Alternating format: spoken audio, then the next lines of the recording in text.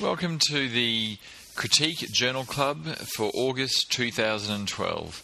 I'm Neil Orford and we'll have a look at what caught our eye in the literature for the last month. Let's start with the IABP Shock 2 trial, published in the New England Journal of Medicine. Now this is possibly a game changer, as conducting an RCT in 600 patients with cardiogenic shock requiring revascularization is no easy task. So the lead up to this trial is sound. Mortality in patients with cardiogenic shock requiring PCI or revascularization is high. And the IABP is widely used as a mechanical hemodynamic support in this setting. Indeed, its use in this setting is a Class 1B recommendation in the US and 1C in Europe. However, in practice, IABP use in this setting occurs only 25 to 40% of the time, suggesting clinician uncertainty or equipoise. This is probably contributed to by unconvincing evidence in previous trials, like the original IABP shock trial, in which 45 patients randomised to IABP or standard care showed no difference in outcomes. In this study, 600 patients with AMI complicated by cardiogenic shock, which is defined as shock within 12 hours of onset, in whom early revascularization was planned, were randomized to balloon pump or best medical management. The IBP was inserted immediately prior to or immediately after PCI, and the median duration of support was 3 days. The primary outcome was 30-day mortality, and there was no difference between the groups. So in the balloon pump group it was 39.7% and in the control 41.3%. When they looked at the primary outcome in pre-specified subgroups or post-hoc analysis, there was still no difference. And finally, there was no difference in any adverse events, and that includes leg ischemia. Now there are some limitations. Possibly the mortality was a little low for this population, at 40%, with previous studies reporting mortalities around 45 to 50%, and clearly they couldn't blind. Still, these don't seem to be big issues. Overall, we're left with the conclusion that in cardiogenic shock requiring revascularization, the IABP may be safe, but it's not effective, and this is potentially a practice changer. In critical care medicine, we have a study that compares the effect of a rapid response team based on the usual care or sort of ward care providers rather than a critical care team in 171,341 consecutive patients admitted to an urban university medical centre in the US. This was conducted as an interrupted time series analysis over a 6-year period, with the period divided into a baseline, implementation and intervention period.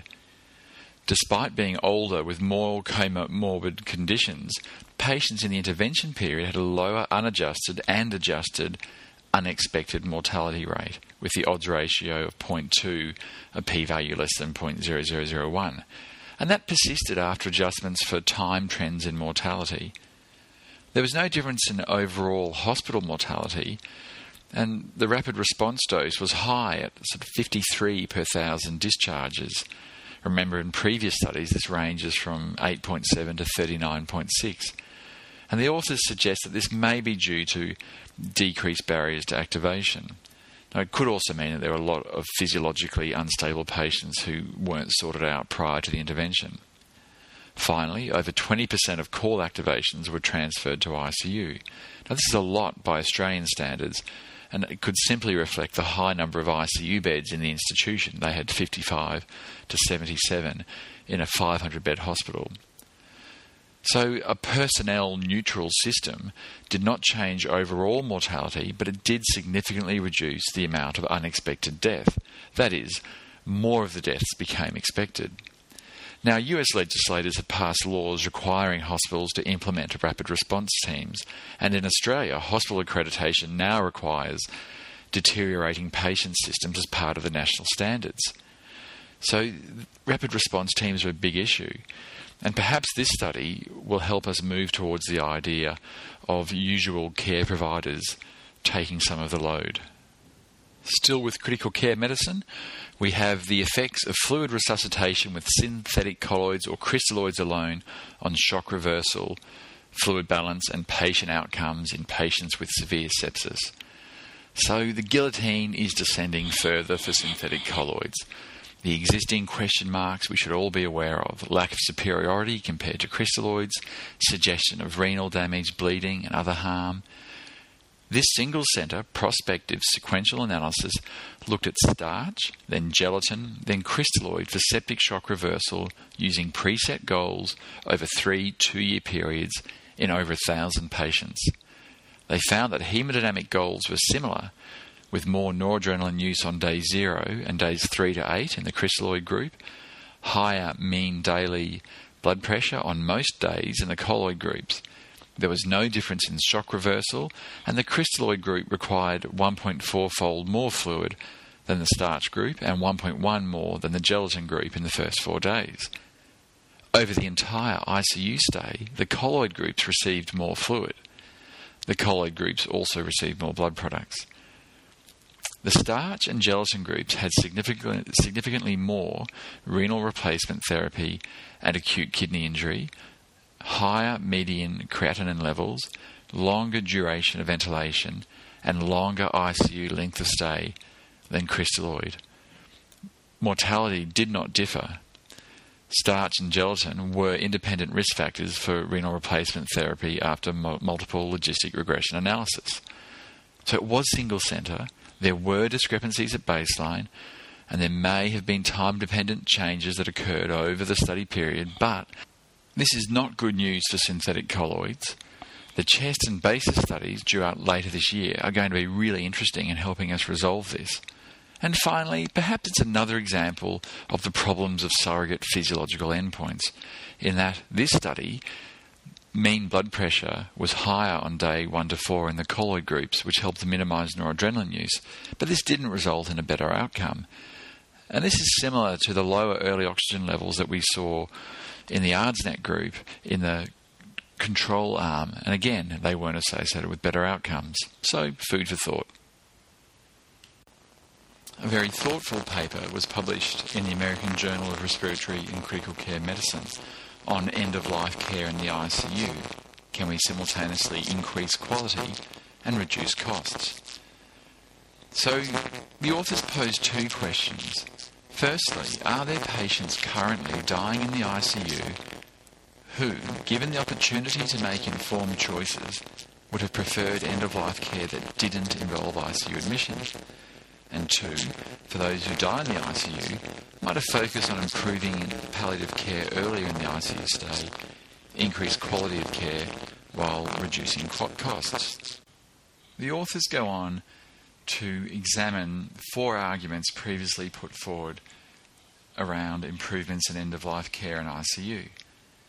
So the first one is that expensive patients are often those who have long ICU stays and an intermediate risk of death at ICU admission. For these individuals, it is difficult to predict the outcome of ICU care. The authors argue and agree that it is true that medical futility patients are uncommon, and that we struggle to reliably predict with certainty who will not survive ICU. However, there is an alternate approach that may help. Firstly, can we identify patients who are unlikely to achieve their own goals through ICU admission and therefore choose not to undergo ICU? And secondly, are there patients who may choose to commence ICU and then realise during the course of their stay that they won't achieve their goals? So that is, we change the focus from trying to predict who will die in ICU to identifying the intensity of care that patients desire. The second argument, or area of improvement, is that although the most extreme cost-ineffective critical care is provided to patients who have a very low likelihood of survival, oftentimes they or their surrogate decision makers believe that life should be prolonged at all costs despite the small chance of success. This represents a small number of patients, and stopping the care is often difficult and requires overriding strongly held patient or family preferences. The authors agree this is a small group. The support study of patients with advanced chronic life-limiting disease admitted to a hospital with serious illness looked at this, and that really we probably can't do much about it. The third argument about ineffective care is that shortening stays in the ICU may not reduce costs as much as expected because a large proportion of ICU costs are fixed, such as capital expenditure and building maintenance and staff wages. So although there's truth to that, ICU cost savings can be achieved by reducing the daily costs, that is less tests and less interventions, reducing the number of people that come through, less consumables, less interventions, and reducing the number of days, and then replacing them with cheaper low acuity care. So it's estimated that 84% of ICU costs are fixed and that savings can really only be made by closing beds. However, the other side of this is the ability to allow other patients' care episodes to occur or delay the need to fund further beds that are being filled with ineffective care. The fourth and final argument is that early, high-profile interventions to reduce intensive care at the end of life are ineffective and raise questions about the utility of such efforts. And here they're talking about advanced directives prior to hospitalisation and facilitated communication during hospitalisation. Now, this is not completely correct. Evidence in cancer patients and elderly hospitalised patients suggests that end-of-life communication, particularly facilitated communication in hospital, improves quality of care in terms of patient satisfaction and decreases ICU use. Despite the importance of communication about end-of-life care, numerous studies suggest that the quality of clinician communication about end-of-life care remains poor, including discussions about prognosis, advanced care planning, and shared decision-making. So what cost savings could occur if we had really good planning for end-of-life issues? Well, the authors provide a hypothetical US model of 25% of the over 85-year-old ICU admits in the US being cared for in a ward environment rather than ICU, and that would save US $42 million per annum. They admit that this is modest, but also that it's probably an underestimate. So, an interesting food for thought type of study. Moving on to the other end of the spectrum, we had a prospective trial of a paediatric ventricular assist device, the Berlin Heart, published in the New England Journal of Medicine. Now, the Berlin Heart has been used for the last decade to bridge children with heart failure to recovery or transplant, and it's one of only 2 pulsatile VADs on the market, and it's by far the most widely used. So this was a prospective single-group multi-centre trial that compared implantation of a VAD designed specifically for children to a historical ECMO control group in patients under 16 years of age requiring mechanical circulatory support as a bridge to heart transplantation. The VAD cohorts were divided into 2 groups of 24 based on body surface area, and there were 48 ECMO patients matched to each VAD cohort, that is a 2-to-1 matching. Cohort 1 had a median age of 1 year and weighed 9 kilos. Cohort 2 was 9 years and 31 kilos. In both cohorts, the cause of cardiac failure was predominantly cardiomyopathy or myocarditis, with congenital heart disease a smaller proportion. Now, the primary outcome was death or weaning due to unacceptable neurological outcome. The study found that the VAD group had lower mortality, were able to be supported for longer than the ECMO group, but there was an associated high risk of complications. So the Berlin Heart remains a good option for medium-term mechanical support of the failing paediatric heart. We were fortunate to have a commentary by Johnny Miller, the Director of Cardiothoracic ICU at the Royal Children's Hospital in Victoria, and he has provided an expert opinion about how this study fits into the larger world of paediatric heart transplantation and mechanical support. Another article in the American Journal of Respiratory and Critical Care Medicine looks at early intensive care sedation and its ability to predict long-term mortality in ventilated critically ill patients. This multi-centre prospective longitudinal cohort study assessed the relationship between early sedation, which is the first 48 hours, and long-term outcome, which was 6 months survival, in ventilated critically ill patients using multivariable Cox regression to adjust for other factors. 251 patients were followed, with overall hospital and 6-month mortality of 21.1% and 25.8%. 76% of the patients were deeply sedated, and 51% experienced at least 1 day of delirium. Sedation targets were set only 24.9% of the time, and only 1/3 of patients met these targets. Routine sedation interruption was uncommon, 3% of study days, and after multivariable analysis, early deep sedation was associated with long time to extubation and a probability of death at 6 months. So what do we take from this? Well, we don't set sedation goals, we allow deep sedation, and we don't interrupt it. And perhaps the reasons behind this need exploration. Early deep sedation is associated with longer ventilation and increased mortality. Is it causative, or is it just a sign of being sicker? Now, the Cox proportional modelling tried to address this, but many will argue that until patients are randomised, the possibility of confounding remains. So, bring on the RCT.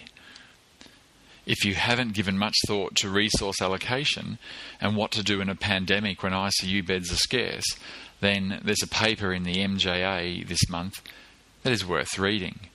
So this prospective multi-centre study evaluated the effect of using 2 influenza triage protocols on critical care bed availability in 8 adult tertiary referral ICUs in New South Wales and Queensland in Australia. So the protocols were the New South Wales protocol and the Ontario Health Plan influenza pandemic protocols, and they were applied to patients admitted to the ICUs during the 6-week study period.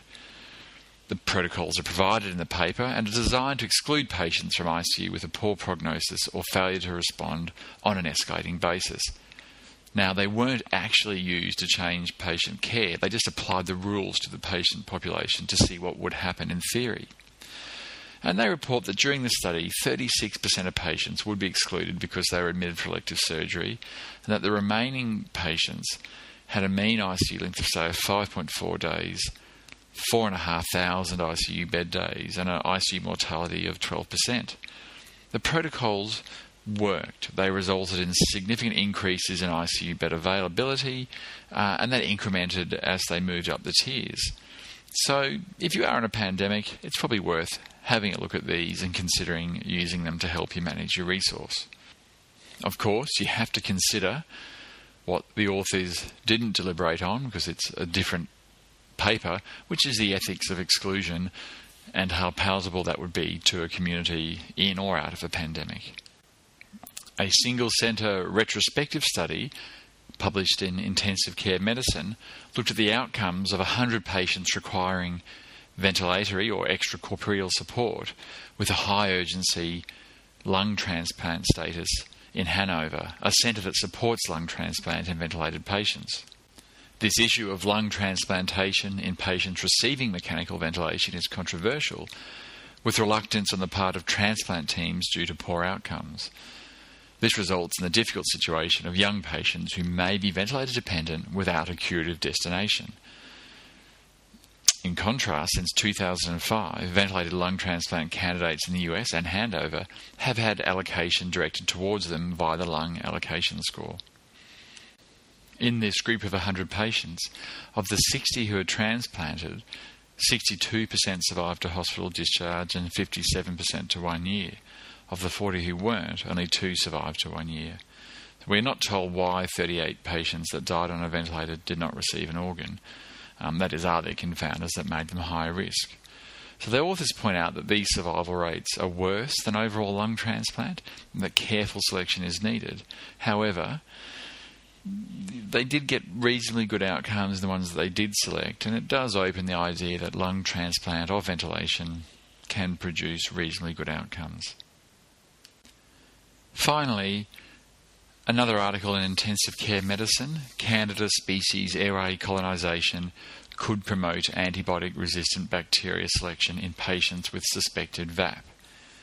Now, the significance of Candida colonisation in the airway of ventilated critically ill patients is debated.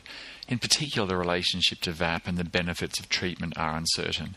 You may remember in 2009 the study by Messerman, which essentially led to the abandonment of the treatment of candidal pneumonia in immunocompetent critically ill adults. This study explores a different issue, that is, the possibility that Candida airway colonisation could promote VAP with MDR bacteria. Over a 4-year period, 323 consecutive patients with suspected VAP were included in the study, of which 56% had Candida colonisation. Despite being similar at baseline, the Candida group had higher ICU mortality, 44% compared to 31%, and Candida colonisation and time between ICU admission and VAP were the only two independent predictors of MDR bacteria isolation. So this suggests that Candida is a common coloniser in VAP, is associated with an increased risk of MDR bacteria and increased mortality. Now, is this plausible? There are other studies supporting the notion of interplay between Candida and Pseudomonas due to the biofilm environment, and that MDR is promoted in a biofilm environment, so maybe it is. So should we treat Candida colonisation to prevent MDR VAP? This is a hypothesis generation study and needs more prospective, well-designed studies to evaluate it. So that's it for August Journal Club. Thanks for listening, and come to the Critique website to have a better look at the papers.